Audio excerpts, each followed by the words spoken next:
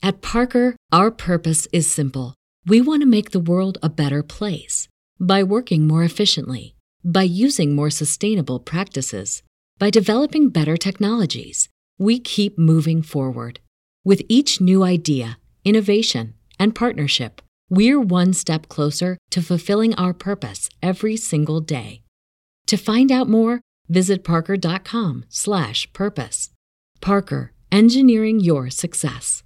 You know how to book flights and hotels. All you're missing is a tool to plan the travel experiences you'll have once you arrive. That's why you need Viator. Book guided tours, excursions, and more in one place. There are over 300,000 travel experiences to choose from, so you can find something for everyone. And Viator offers free cancellation and 24/7 customer support for worry-free travel. Download the Viator app now and use code Viator10 for 10% off your first booking in the app. Find travel experiences for you. Do more with Viator. In 2017, I featured Gabriella Lindsay on the Black Expat. Long before this podcast came into existence, all of my interviews were shared on the website. And if you were to read it, you'd know that Gabriella at the time was living in Mexico with her husband Vernon and their 3 young children. The Chicago family was very early into their expat experience, and Gabby shared how they were adjusting to life in the country. Fast forward 5 years later, when I decided to interview Vernon for this podcast. Not only was it a way to catch up on what the family had been up to, but it was also an opportunity to understand the abroad life from Vernon's perspective. Vernon and his family are now in Antigua and Barbuda, where they've been living since 2018 as a result of his position as a professor. From the outside looking in, it may seem like their story has been smooth sailing, going from one beautiful location to another. But the reality is, moving abroad has definitely had its ups and downs. In this episode, Vernon shares how a trip to Africa planted the early seeds of a future life overseas. He recounts how an unexpected family tragedy hastened the decision to follow that dream. And he unabashedly shares the challenges as well as the benefits to leaving your home for the unknown. Resilience is a great trait to have when you're stepping out in faith, and Vernon clearly has it in spades. Welcome to the Global Chatter.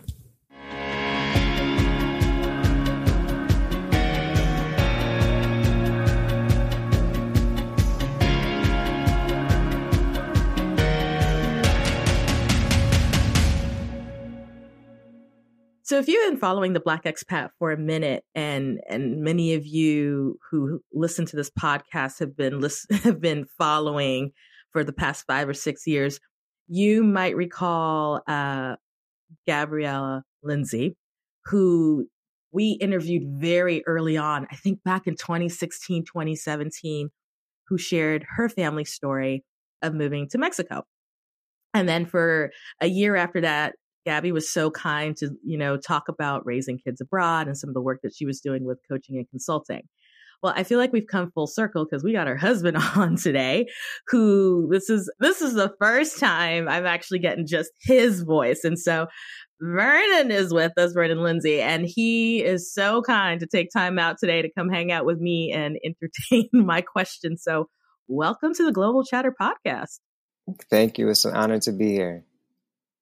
Yeah, I was looking at my notes and I just realized it's true. It's like, and you guys are no longer in Mexico, which I will ask you about, but you've been abroad for a while at this point, wouldn't you say? We've been abroad for 5 years. Yeah, we left in 2016 from Chicago, went to Mexico first, and now we're in Antigua. And so I think that's a great way to sort of kick this off because I want to get a little bit of your background. So are you Chicago native originally? I am from Chicago. Yes. Okay. Born and raised. Okay. So tell me a little bit about growing up in Chicago. Did your family travel? Were you more domestic? Like what was your story? Well, growing up in Chicago, let's say this. I grew up in Chicago from about kindergarten until 5th grade. In the 5th grade, then we moved out to a south suburb of Chicago called South Holland. My father has been a pastor at a church in the city. Well, he's not there anymore, but he he's been pastoring since he was 18. He's 70 now. And at the time when he lived in Chicago, we all lived in Chicago. He was pastoring a church in the Roseland community. And he grew up in the ranks of the Church of Christ Holiness. And he became, at one point, he was the senior bishop. Now he still has his bishop title, but he's not the senior bishop. So we did traveling throughout the United States as a result of his teaching responsibilities, preaching responsibilities. We had to go to different conventions throughout the United States. But we didn't do any international traveling as a family. That came later on. So then tell me, what was your first trip going abroad? Was it as a young adult or even older? That was as a young adult. I believe I was 19 when I first moved. Well, I didn't move, but I went abroad. I went to Mexico. No, I'm fast forwarding it. I went to Ethiopia. Ethiopia was my first trip abroad. Right. That happened as a result of, I was an African American studies major in college, and my aunt was working as a missionary in Benin, and my father, this is kind of crazy how it all came together. But my father was working as a trustee on a board of a college, and they had a group of folks that were going to Ethiopia. Because of my major, because of my interests, I said I really wanted to visit the continent. I really wanted to see what it was about and really experience history firsthand. My father tells me that there's this other group that's in Ethiopia. So if you want to go to Africa, why don't you go and connect with this group in Ethiopia and then also go and see your aunt who is in Benin. So that's what I did at 19. And it was one of those experiences that resonated with me on multiple levels. So for clarification, because I know I'm going to ask more about Ethiopia. Did you get a chance to go to Benin or at least see some of Benin? Yeah. So I went to Ethiopia first, and then I I got stuck in Cameroon for 2 days. So that was an added bonus. But then I did eventually get to Benin, where I saw my aunt who was living there at the time. I'm laughing because most people know my family's from Cameroon. So when you said you got stuck in Cameroon, I mean, it sounds. I'm like, it sounds Douala awful. or Yaoundé? Yeah. It sounds awful, but no, it was a blessing. It was a blessing. I got sick while I was there. That's what was kind of crazy about it. But yeah. So I love asking this question. What was your experiences, young Black man, going to Africa for the first time, and particularly going to Ethiopia? Kind of walk me through what that was like for you. Overall, it was a very beautiful experience. Before I went, there was a part of me that was really driven and just really wanted to be there, really excited about the opportunity. But then there were other folks who were saying, "So, you really want to go to Africa? What's that like? They don't see you as being an African person. Why would you do that?" So I heard all that rhetoric that was playing in the back of my mind. So there's like this mix of joy, excitement, but also kind of this fear of like unknown, like what to expect. But that was put aside. The fear component was put aside within about, I would say, 15 to 20 minutes after getting off the plane, because someone greeted me and said, "Welcome home, brother." That was just like, peace, and I felt definitely at ease, like I had made it back home. And I was very grateful for that experience. And the folks treated me like family. There were some people who did definitely look at me. They would say things like, they say Ferengi, which is like white foreigner. But then there were other folks who thought I was Ethiopian, so I had this mixed experience in there, and there was a family there who I got really close with, and they treated me like I was their son, and it made me come back. I went back 3 times, and I extended my stay each time I went. Oh, wow. Yeah. Okay. Yeah. I mean, and to what you said, I think what's hard is that even what you said about some people saying kind of white foreigner, in some of these languages, it's just because you coming from the West, right? And because race and the West can be tied to it. Like sometimes I have to explain to people, it's not that someone necessarily thinks that you are a different race. It's just you're a different national. You know what I mean? Yeah. Passport, nationality, culture, all of that. Yeah, and I get that. At the time, I didn't understand it because I'm coming to Ethiopia with a very pro-Black, Pan-African mindset around that experience, wanting to really build some solid relationships. And when I did get that response, it was like, I'm here for you. Like I'm trying to unite with you. Like what is this about? I didn't understand that. But overall, my experience was very positive. So that fraction of it didn't taint the experience. Do you think coming back, you were changed in a way? So when you returned home, did that experience change you in some way, you think? It did. It did in many ways. In a very tangible way, I stopped eating chicken. When I was in Ethiopia, I had some chicken when I was in Ethiopia, and it tasted completely different from what I had in the United States. Yes. And I said, okay, so what am I eating back in the States? I couldn't sit with the idea that there were probably hormones and antibiotics in the chicken that I was eating on a regular basis. And this was chicken. I mean, it wasn't like it was a special or unique chicken to Ethiopia. It was just chicken without the stuff that they add in the States. And so I said, I got to make some changes to my diet. So I stopped eating chicken. But then I wanted to figure out a way to slow my lifestyle down, because in Ethiopia things were much more simple. And so that experience really shaped my mind in terms of just thinking differently about how I'm living and the things I valued. I'm laughing about the chicken because that's the first thing my friends who come from the continent talk about when they come here. Why is the chicken so big? And why is it so soft? Mm-hmm. Right? Mm-hmm. It completely changes your mind when you have it somewhere else. Mm-hmm. Right? Mm-hmm. It was like, I never used to like eating bananas in the States. And then I had a banana. I mean, obviously I grew up in Cameroon, but later on I had a banana from Brazil and said, what am I eating in the States? So wow. Things I don't normally like, I liked because I was in Argentina and Brazil, and it was like, this is it, right? Yeah. So I feel you with that chicken. Like, yeah. Like people don't understand. Mm-hmm. So let's fast forward. So you go to Ethiopia, you come back. What did you, at this point, I'm assuming you were college age, right? Mm-hmm. I'm still in college. Yeah. Okay. So you already hinted on this. You studied African American studies. Is that correct? That's correct. Okay. What were you thinking you were going to do?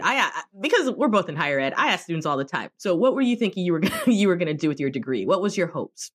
I was planning to teach. I was hoping to go into elementary or high school and start teaching, not realizing that those positions required you to have a teacher certification as well. So that made me go into the nonprofit sector. I started working with a nonprofit there in Chicago. And that work was very meaningful. I enjoyed it. I was there for about maybe almost 2 years. And then I went back to Ethiopia for 3 months and wanted to continue doing work there. What made you want to go back to Ethiopia? Was there an opportunity that came up? The family that I met while I was there during the first time, again, they really treated me like family. And I felt like I needed to go back and see them and spend time with them.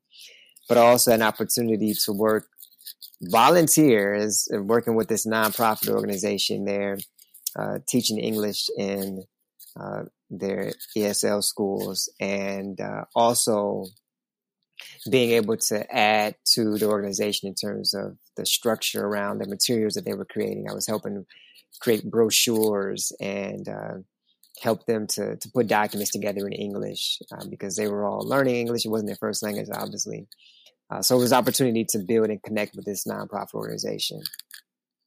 And my plan was to stay for a year, but that didn't happen. Wait, why didn't you stay for a year though? What happened? Well, the things you learn now, I mean, you realize that before you go to these places, right, you need to get your visa situation settled. Right, and, right. I didn't quite do that. I thought that the plan was that when I got there, the organization would set me up and then everything would be smooth. But getting close to about that 3-month right, deadline that you normally get on the tourist visa, I saw that wasn't happening. And yeah, I decided, okay, I can stay here. I was also, I mean, full disclosure, I was also missing Gabriella a lot. And I was like, I need to stay here alone for another 9 months and try to figure this thing out, risk deportation, or I can just go back, be with Gabby, figure this thing out, and maybe come back. Back. Yeah. How long had you guys been together at that point? At that point, we had been together, I guess maybe a year or so. Okay, so pretty early on, yeah. Yeah. And you weren't married yet, correct? No, we dated for 5 years before we got married. Okay. I'm just making sure. She never told me that part. Yeah. I always come into y'all been married for a minute, not how long it took.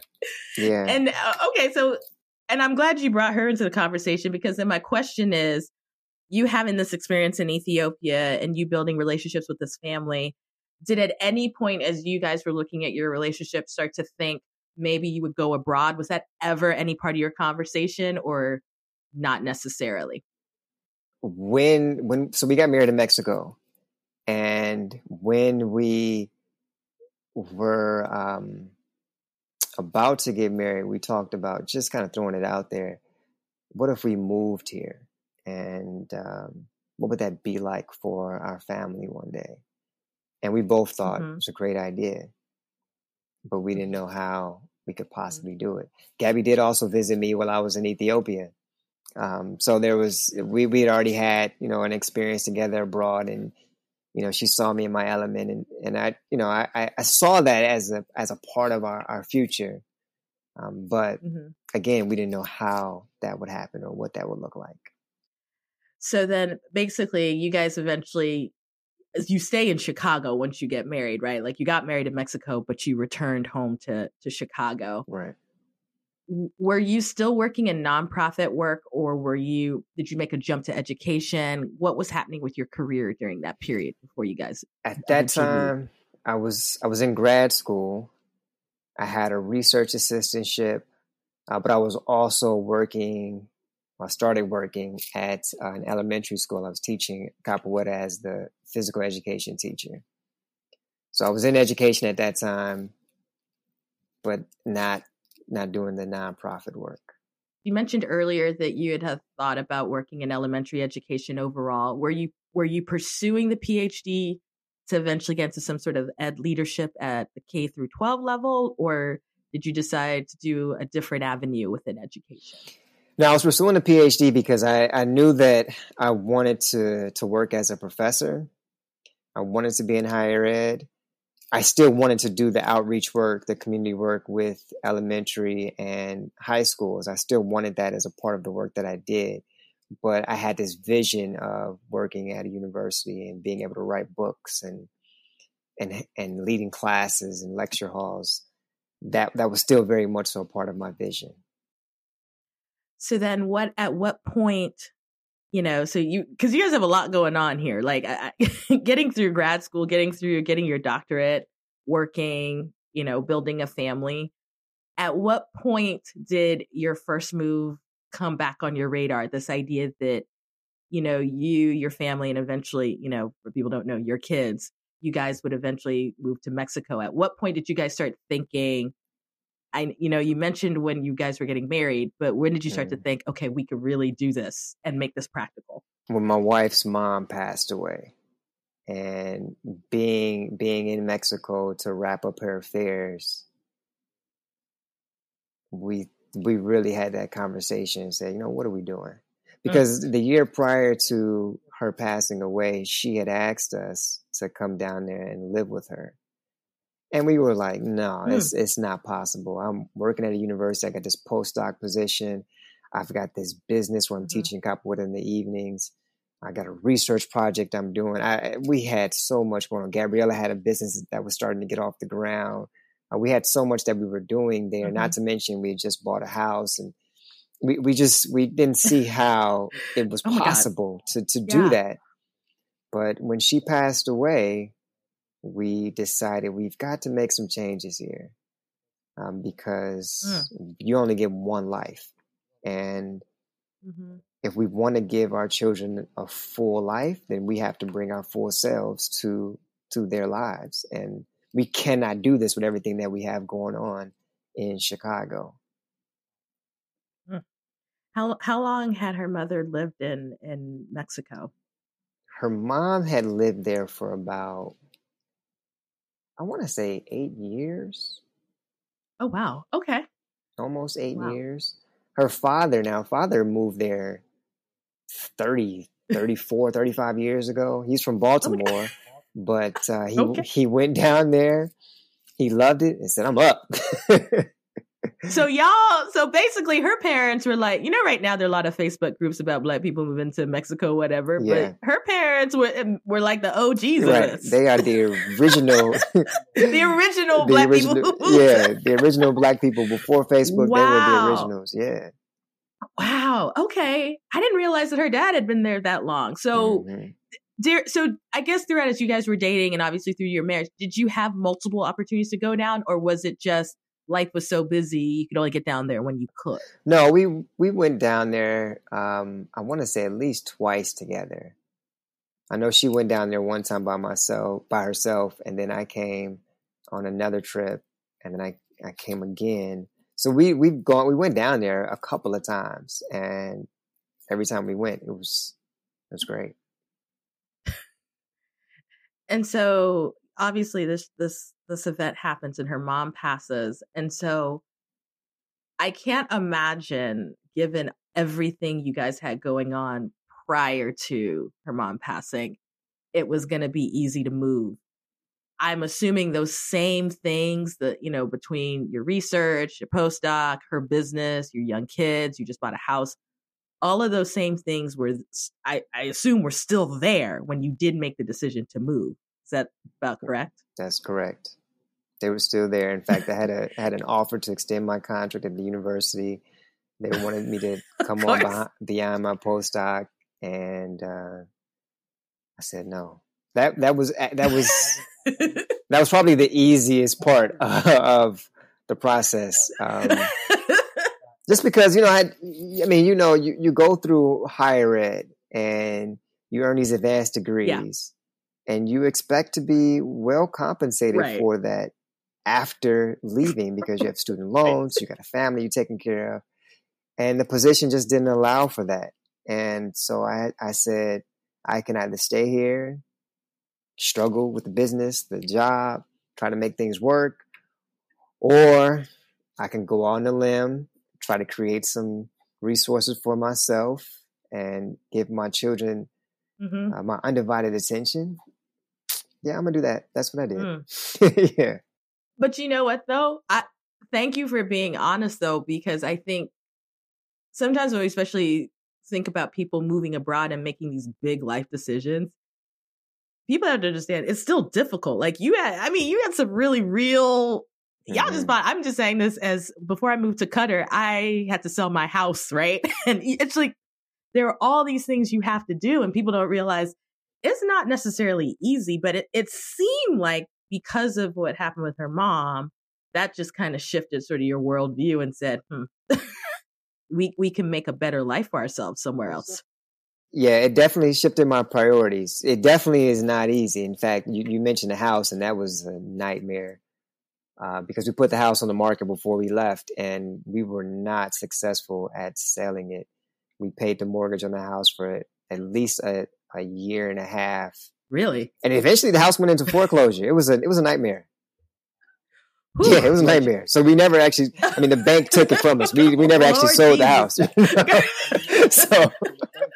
So yeah. Right. You separated from the house and the house separated from you. Yeah. Oh, God. Mm-hmm. Yeah. I mean, and I mean, let's talk a little bit of those difficulties. So, because I know I have people who will listen and say, okay, I don't even know, where do you even start? So you have a postdoc. They ask you, do you want to extend? You said no. So what did you think you were going to be able to do once you guys relocated to somewhere new? Like, what are the ideas you thought from a business financial standpoint? Well, one of the things I thought foolishly was that we would create this YouTube channel. And from the YouTube channel, we would get these sponsorships, and that would bring in another strand of revenue. I created the YouTube channel. I was consistent, created some solid content, but that did not bring in any money. I still have it today, and that thing does not bring in any money. But it's a great document of the things y'all have been through, though. It is. So anyway, I fell in love with editing, and so I appreciate it. It was definitely a creative outlet, and I'm grateful I have the videos. But that was one of the things I thought. The other thing I thought that I would do is I would travel back and forth between Mexico and the U.S. for educational consulting work. I would go back, work with some schools for a little while, then I'd come back to Mexico. That did not work out as I had hoped. I had a couple opportunities like that, but it was never really consistent. And then the one thing that did work out is that I hoped that I would write a book. And so I did write a book, but that book didn't happen until later. It came out to 2018. So we moved in 2016. The first book came out in 2018. And that was great. But again, it didn't create the consistent money that I was hoping. So that's when I realized, hey, I gotta get a job. We gotta make this work some other way. So now you know why we're in Antigua. Sorry. Yeah. Right. No, I mean, I understand, because you know what? Everybody makes it seem so easy, and I'm like, this is not easy. I don't discourage anyone, because the vision and purpose of your life is the vision and purpose of your life. Absolutely. That being said, though, you need to be real, and you also need a plan, because you know, vibes are great. We all got vibes, but let's be honest. And in your case, you had 3 kids, because your kids. How old are your kids when y'all moved? 3, 4, and 5. Okay, see, y'all were playing 3, 4, and 5. They were that young. Yeah. Lord. Okay. Well, they were young enough that they couldn't necessarily complain about certain things. Like if they were teenagers. Let me put it that way. Yeah. If they were teenagers, no, they were just happy to have us full time. You know. There you go. There you go. Mommy and daddy are around all the time, and we get to play with our friends. So I think this is a great spot. We're going to take a quick break, and then we're going to start talking about how you got to where you are right now, and also what it's like raising those little ones who are now bigger ones in the country that you're in currently. Yeah. Right? So hold on until after the break.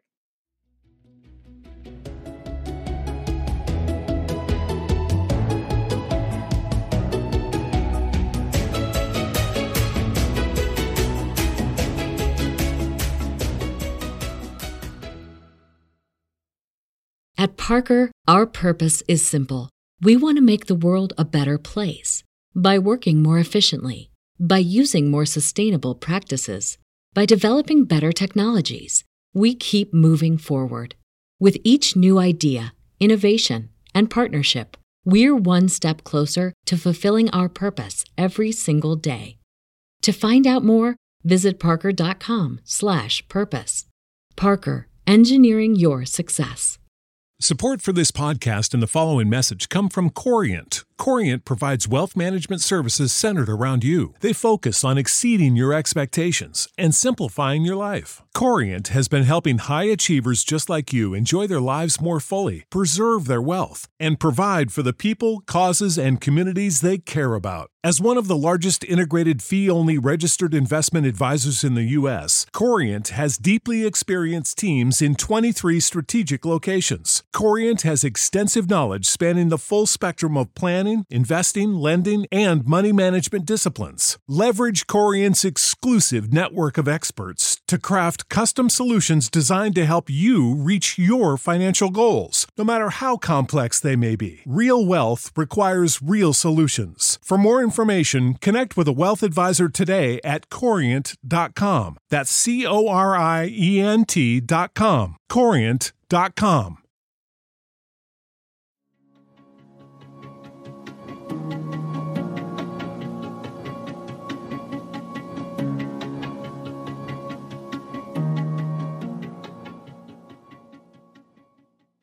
Okay, so if you're coming in from the first half, we talked about the preparation, the moving, and some of the drama that came with going from Chicago to Mexico. But I want to talk about we were talking about your career, but you're also a parent and your kids were really young. So from that standpoint, what was the experience that you could observe that Mexico was for your children? For my children, it was a great opportunity for them to, one, learn Spanish. That was powerful for them. I started my daughter there for kindergarten. Took her one day. She went through the school. When she was finished, she was like, I loved it. I had a good time. The next day, my boys were there right with her because they start school at 3 in Mexico. So I had 3, 4, and 5-year-old in school, full day, complete Spanish, with the exception of the hour they took to learn English. And it was a good experience for them to learn another language and to meet people who were all enamored with them from the moment they met them. 3 little cute kids. They had this thick and curly hair, and folks they just loved them wherever they went. Obviously, they were really young, but I guess could you sort of compare maybe their experiences living in Mexico with, at least up until to that point, living in Chicago? Because, we got a number of folks who even think about moving abroad, and their first concern, obviously, rightfully so, would be their children. So how could you compare that, especially someone who grew up in Chicago, in the Chicago area? How do you think that their childhoods kind of compared to when they were living in the States? Well, when we were living in the States, we took them to daycare every day, and then got back in the car and did the hour, however long it would take us to get back home. They eat, go to bed, same thing every day. And then when we moved to Mexico, because there was more time for us to be together as a family. Gabby and I walked them to school every day. Then they spent their day. School is from, I want to say it was from 8 to 2 or 8 to 1. It was a shorter day, but we dropped them off. Then we picked them up. Then we either go to a little cafe and have something, and then we would go home. But one of the things that I know that they appreciate was the weather, being able to go to the beach any day of the week. In Chicago, you can't do that. You're limited to a very short time of the year. Yes. So a lot more outdoor activities, a lot more time with me and Gabby. It was different because while in the States, it feels almost like their childhoods are dictated by our work and business responsibilities. Whereas when we were in Mexico, they became the center and the focus of our lives. We still had work, we still were doing things, but it never overoccupied the time that was dedicated for family. Mm-hmm.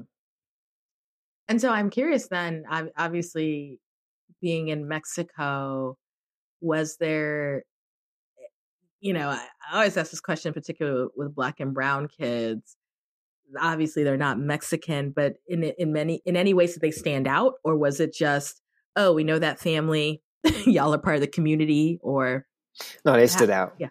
They stood Okay. out. Because my boys, they have dreadlocks, and my daughter, she has braids right now, but she normally wears her hair pulled back in a ponytail with a big afro puff at the top.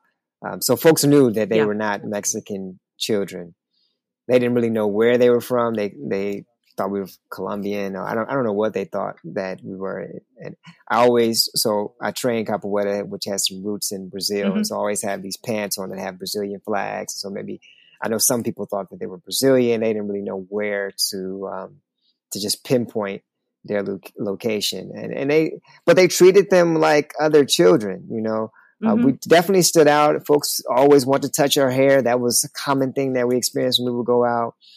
But they still treated them with a lot of love. And thankfully, again, because our children had started school there, they picked up the language a lot quicker than Gabriella and I did. And so they were able to communicate and have conversations in Spanish, and that was like a saving grace.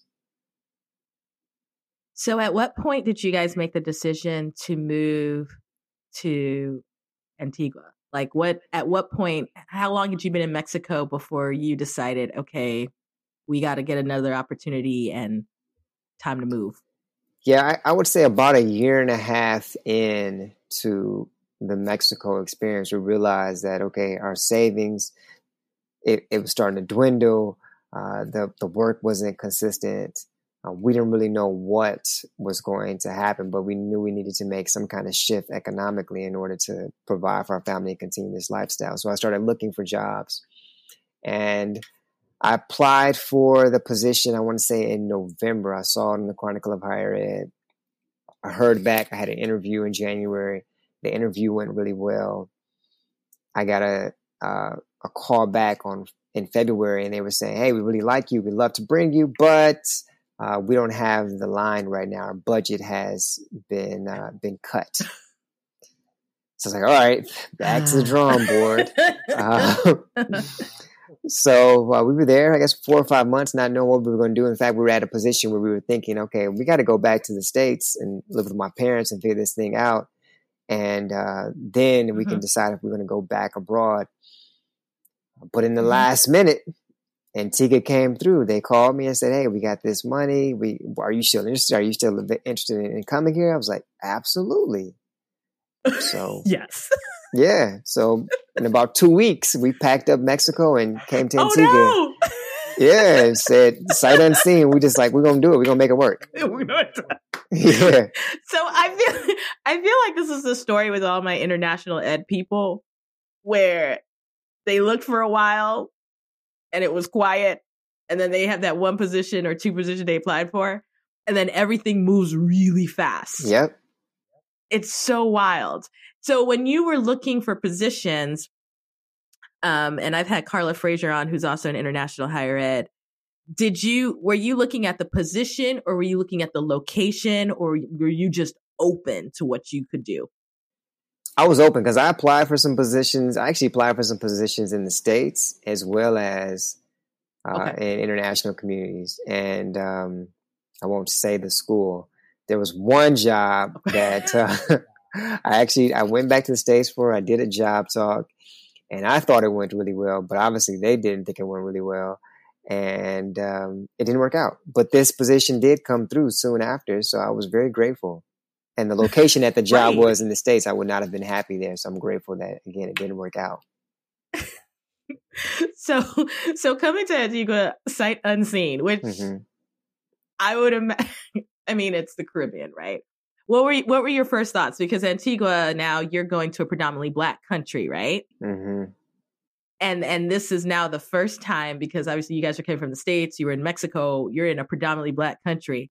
What was kind of the shift for you? Like, what was the experience when you landed where you are today? Well, I thought it was beautiful, for sure. I thought that, I mean, the crystal clear blue water and the white sands, I was like, oh man, we've really hit the jackpot here. But as you say, yes, 90% of the population is of African descent. So that's like, oh, I feel comfortable here. I like this. This is where we need to be. I'm grateful that I get to bring my children into this country and allow them to see other folks that look just like them in many different positions. And it's just like, okay, this is going to be a good look for us. But the thing that hit us was that it's so much more expensive than life in Mexico. Yeah. They depend a lot on exports or imports. Yeah. And living in Mexico for 2 years where everything is like cut in half from life in the States, and we were saving this money, and it was a shock to realize that what I used to pay for in the States or in Mexico is now 2 and 3 times more than that. So it was the beauty of the island, the environment, the people, but it was also like, how are we going to make this work? Yeah. Because it's expensive. Yeah. And we're driving on the other side of the road. Like, how am I like this is a real adventure here. Yeah. I think that is a trade-off, right? Especially if you're living in the Caribbean, depending where you were living in the Caribbean, right? Is that you get for the people who need it, you get the proximity to North America, you get the weather. I think you get a genuinely lovely culture, depending on what culture it is. But then things could be expensive. I mean, you on an island, so there's finite space, right? And so when you guys moved there, did they have housing for you, or did you have to find housing? Like what are you living in? House, apartment, flat, condo? So they put us up in temporary housing, but and it was an apartment, and that was cool. But there's 5 of us, and we were in a 1-bedroom apartment, so it was a little tight. And in fact, we all shared a bed for those first couple of weeks as we were trying to get situated. Nice. I mean, afterwards we found out that there was actually a sofa bed inside the couch, but that was after we had moved out. So in those first couple of weeks, we were all sharing the same bed. You were just bonding. Yeah. And it was all good. And then eventually we found a place. We moved into a 3-bedroom apartment. And nice. That was good for about 5 months until the rats came. Wait, what? Sorry. Wait, what? Go ahead and tell the story, because I'm gonna ask. Rats, you say? Yeah. So I mean, that's what I think people don't understand. I mean, life abroad, it's beautiful, but there are challenges because of the environment. And our first place was really nice in terms of space, but the building wasn't as well maintained as it should have been, and so there was a trash receptor not too far from where we lived, and we saw some rats on our kitchen counter one morning. And that was pretty much so that was pretty much the last couple of days in that place, and we moved. No. Yeah. Wow. I thought you were gonna say on the floor outside. You said on the counter. On the counter. Y'all, I would have lost it. Ooh, yeah. Gabby who saw lost the rat first? Was it? I think it was Gabby. She lost it. We broke our lease and we were out of there. Yeah. Oh my God. So where'd you end up moving, to a different apartment or to a house? We moved into a house that we rented, which was about 10 minutes from where we lived to begin with, but it was different. There weren't any rats on our kitchen counters. Oh my God. I'm so sorry. I probably would have screamed, yelled, freaked out, and fainted. It all would have happened at the same time. Yeah. So now, I mean, obviously you've worked in higher ed in the States and working in higher ed in Antigua. What would you say is the differences or the challenges with the student population? So tell me a little bit about the types of students you're working with and maybe how that is similar or different to the ones you worked with in the States. Well, when I worked in the States, I've had a couple of higher ed experiences. I'll speak from the postdoc position because that was my last one. I was working in the honors college, and those students had very strong academic backgrounds. This is the University of Illinois at Chicago. Students had very strong academic backgrounds. They were very focused. They knew what they wanted. Sure, they needed some help. They needed advising like other students, but they were solid in terms of their abilities to do well in school. at this institution where I am, I have a mixed bag. So the school's mission is to work with students from underserved communities to give them the opportunity to practice medicine. I love the mission. I'm all about the mission. And I have some students who do fit that bill, where they are very intentional about wanting to be physicians, but they just don't have the background and the skills in order to do it at this point. That's where my role comes in helping them to develop the skills in order to do well in the curriculum and be able to apply what they're learning. And then I also have some students who, for whatever reason, couldn't get into schools in the U.S. or Canada, but they're very competent. They have the background. They know what they want to do, and they just need some help, like all of us do from time to time. So if I would say that I could compare the two, it's a similar student body in terms of the majority of my students are from the U.S. or Canada. We have some students from India. There's some students from different parts of Africa, some folks from Europe. But the majority of my students that I interact with are from the U.S. Okay. And I mean, I think that's probably reflective of many of some of the really great international, I'm saying international, but universities in the Caribbean, right? Where there's a good number of students that are coming from North America as well as other parts of the world. To get into the medical schools in the U.S. or Canada, you really have to be at the top of your class. I mean, these are the valedictorians that are getting into these schools that can practice medicine, have that opportunity. So it's not that these students aren't capable.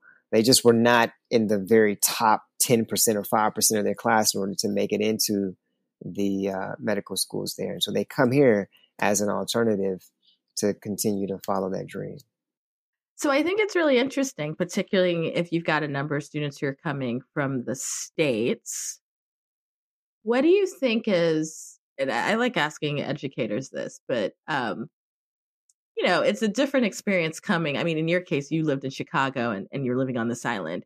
But what do you think are maybe some of the challenges these students face just living, spending a certain amount of time getting through school, living in an island, right? Or living in Antigua. It's a different country, different culture. And then, we haven't even talked about kind of what the identity makeup is of your student population. But do you think that there's some challenges or just some growth areas for students when they're coming from abroad? Yeah, for sure. Yeah. A great deal of the students have never lived abroad. And that alone, being away from family and friends outside of the country where you grew up, is very difficult for some students to adjust to. I mentioned, you have to drive on the other side of the road. And that in itself is a challenge for some students. Things don't move as quickly as they do in the States. You have to learn to be patient. You go into a restaurant, you may be there a little while. If you got a taxi cab driver, they may keep you sitting in that seat there for a nice hour or so while they get to you. That's just how it is. Things just move slower. No problems. That's just the island life. You have to adjust to it. You don't have access to all the resources that you do in the States. Electronics are very expensive to buy here, and you will not get the same quality that you have access to at maybe, do they still have Best Buy in the States? It's still hanging on. There's one down the road from me. Okay. Yeah. But yeah, they don't have that kind of supply. We have Radio Shack. Wait, really? Yeah. I thought Radio Shack had completely really tanked out in the States. Really? Radio Shack, and we have Payless for shoes. See, I thought Payless had also gone bankrupt. Okay. Payless, I know Payless is not in the States anymore. But Payless is on Payless is here. Oh yeah. I'm there every few months. Yeah, we do have there's an athletic store as well that you can go to, and the prices are crazy expensive. But right. But Payless and Radio Shack, those two businesses hold my family down. Can you get I just like asking this question, like Amazon and stuff. Do you guys get stuff delivered at all? I'm sure it's expensive, but can you? We do, but you have to use a broker. So I place an order in Amazon. Amazon sends it to an address in Florida. Then Florida, they bring it in. So it usually takes about anywhere from 2 to 3 weeks to get anything from Amazon. And imagine paying the price of the item plus about 50% in custom fees and shipment. Yeah. That's the other side of the expat life that folks don't really know about. They don't hear about that. But it's real. Say more. It's real. I mean, you have to, if you want things that you're used to getting, then you're going to have to pay for it. There's some things, yes, that you can get here, but there are certain items. For example, just ordered the kids a skateboard. Because I cannot find a skateboard anywhere on the island. A skateboard, that seems like something very basic, but I cannot find them right now. There's one store. Well, there's one main store where you can get skates and bikes and skateboards, but when they come in, folks buy them, and then you're just out of luck. You got to wait till the next shipment comes in. Who knows when that's going to happen? Right. Yeah.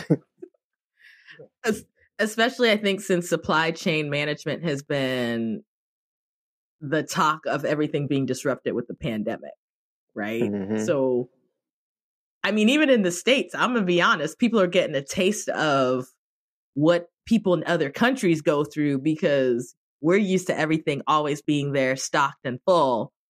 I promise you, there's a bunch of stores right now, especially grocery stores, where there are things you think would be there. They're not there.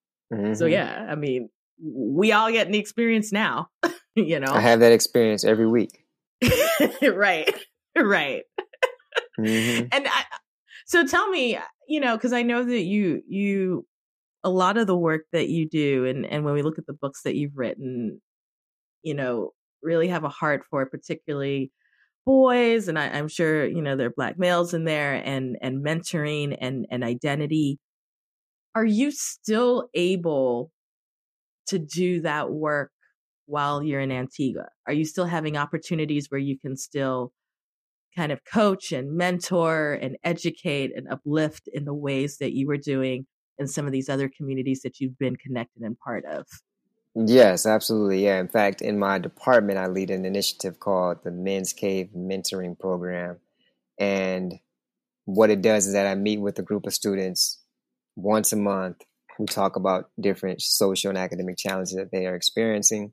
And then I give them structured time to study the material and to teach each other the content at the end of each of our sessions. So that's one way that it continues to happen. I also teach capoeira here.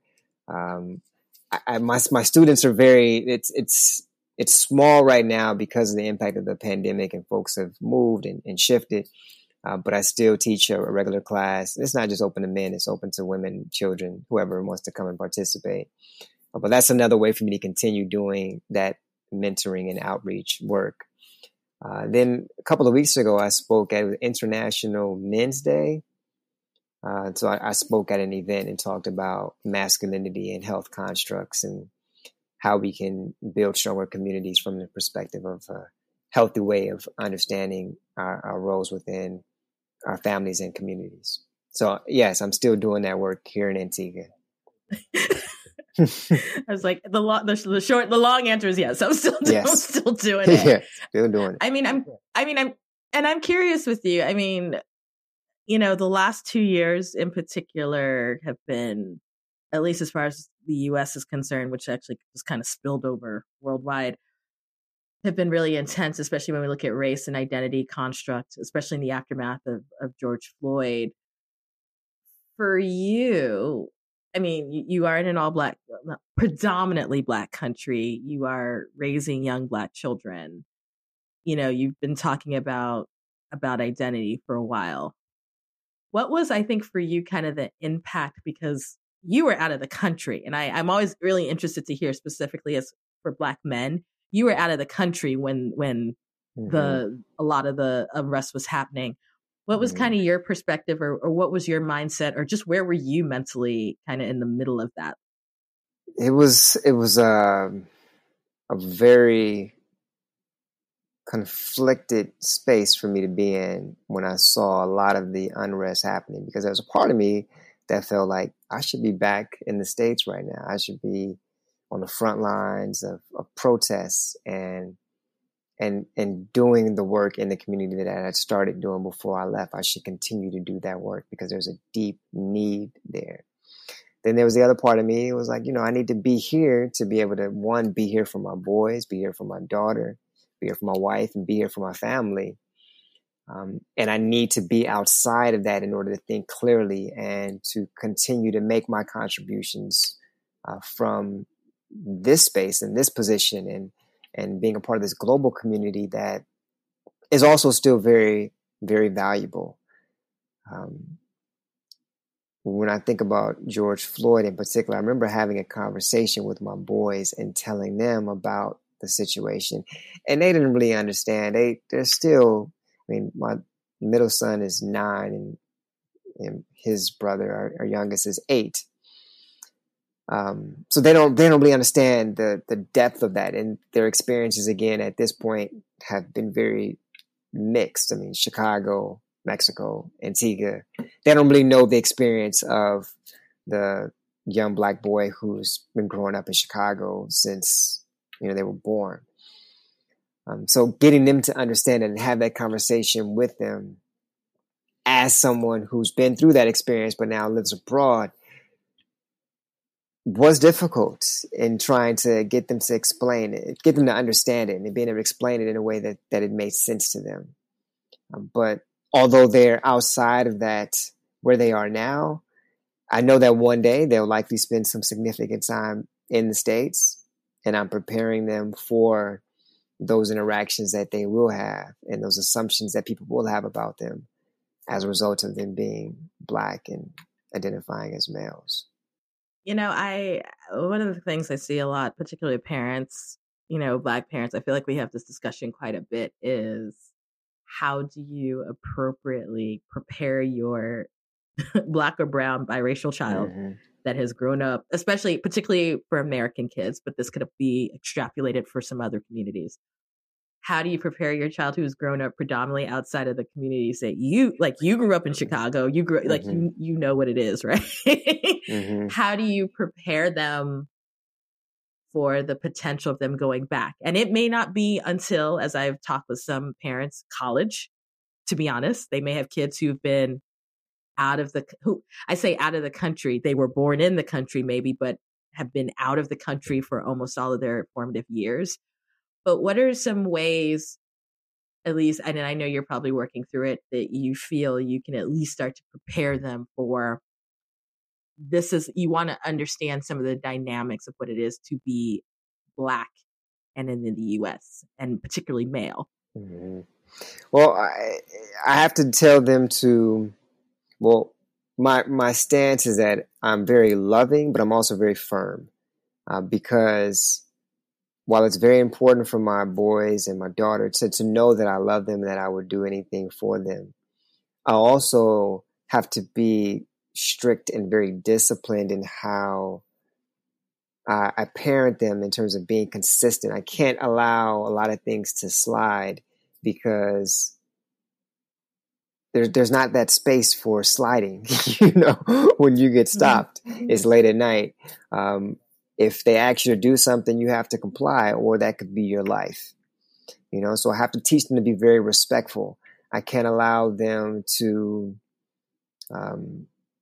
talk bad or negative towards me or my wife or even their friends. I have to show them that there's a level of respect that you have to treat each individual with, because again, when you're growing up in a society where people will make assumptions based on you as a result of your race, you have to be able to navigate those spaces. And the only way to do that is to, one, have a very firm understanding of who you are, and then also be able to code switch in order to survive in those types of environments. So it's a very, I'm as you say, I'm trying to figure this thing out, but I'm also very clear on how much I tell them that I love them, but also very firm in getting them to, follow instructions. If I tell you to do something, you have to do it. There's no like wiggle room around it, because, if you get stopped and they say, pull out your driver's license and registration, and you say, well, I got to get my, no, you just do it, because the hesitation could end up being your life. So on the flip side, and, I keep referring Antigua a lot. Do you still, let me preface this. So one of the things that I've heard from parents who've raised their children in predominantly Black countries as third culture kids and abroad is that they love the fact that their kids' Blackness is affirmed. Mm-hmm. Like their Black identity is affirmed. Mm-hmm. Now I know that your kids are younger, although they're getting to that middle school age. So do you see, and I know it's hard to kind of compare because your kids have kind of grown up in a couple of different places, but even thinking about it, even as you growing up, do you see that by being in Antigua, that is having at least some impact on maybe how they do see their own Black identity, or just Black identities in general? Absolutely. Yeah. I mean, there's no denying that they identify as Black, and that they see themselves as being a part of a large community. Who they are, how they look, how they carry themselves is very much so reflected in the friends they have whenever we go out in the community. So I know that they're getting that, and they're feeling affirmed, and that's something that I appreciate about life abroad for them. Yeah, because it's different. I mean, and I say that as a kid who was born in the States and then moved to a Black country and then came back for college. Like it's different. So I am happy that you feel like they're getting that affirmed, being affirmed. And so, as we start to wrap up, I guess, I always like to ask folks, what's down the road for you? What's coming up? We got another book coming, or what are the things you got in your toolbox that you think you're going to put out in the world in the next year or so? Yeah, I'm working on my first novel. Ooh, nonfiction, or sorry, fiction. It's fiction. Yeah. I mean, nice. there is there's definitely some research to it. So there's some facts that are embedded in that work, because it does reflect my role here at the university. It does reflect, life abroad and the experience that my family has endured, but it's also definitely a work of creative fiction, and I'm enjoying it. I won't say when it's going to come out. I won't put myself there at this point. I wrote a draft over the summer. I'm working on revisions now. Nice. So It's coming soon. You know what? Kudos to you. I don't know when you got time, but okay. To write a whole book. Well, I mean, you've been writing books, but to write, I think a fiction book, probably writing is a different process than your nonfiction work, correct? It is. And that's the joy, is that I'm learning a lot about writing in this process, because it's stretching me in ways that I didn't know were possible. Oh my God. Well, okay. Well, when you drop the book, let me know so that we can put it through all of our Medium channels. No, seriously, I love reading some of the books of the folks that we've had come on here. So seriously, when the book is ready, let me know, and we will let people know. So, oh my gosh. Well, Vernon, thank you so much for hanging out with me today. I appreciate your candor and the insight that you just share. And I'm glad I got to talk to you, because like I said, I talked to Gabby before quite a few times. So this is the first time I get the husband and the dad. And I particularly love what you were sharing about identity work, particularly with the students and your children. So we will let everyone know where to find you, including your website and your social media. We will have that up in the show notes. But thank you for coming on. Thank you for having me. It's been a pleasure to talk to you. It took a minute, but it has finally happened. So, so like I said, if you're looking for more information about Vernon, you can definitely go to theblackexpat.com, where we'll have all the information up with this post. If you look at the show notes, we'll have the links and, also follow us on social media. So thank you. Until next time. You've just listened to an episode of The Global Chatter, which is hosted by me, Amanda Bates. It is edited by Stephanie Ficcio. Don't forget to subscribe to The Global Chatter on your favorite podcast platform. You can also follow us on Instagram at The Global Chatter, or stop by Twitter and find us at Global Chat Pod. If you have a question, want to subscribe to the newsletter, or are interested in sponsoring, visit theglobalchatter.com.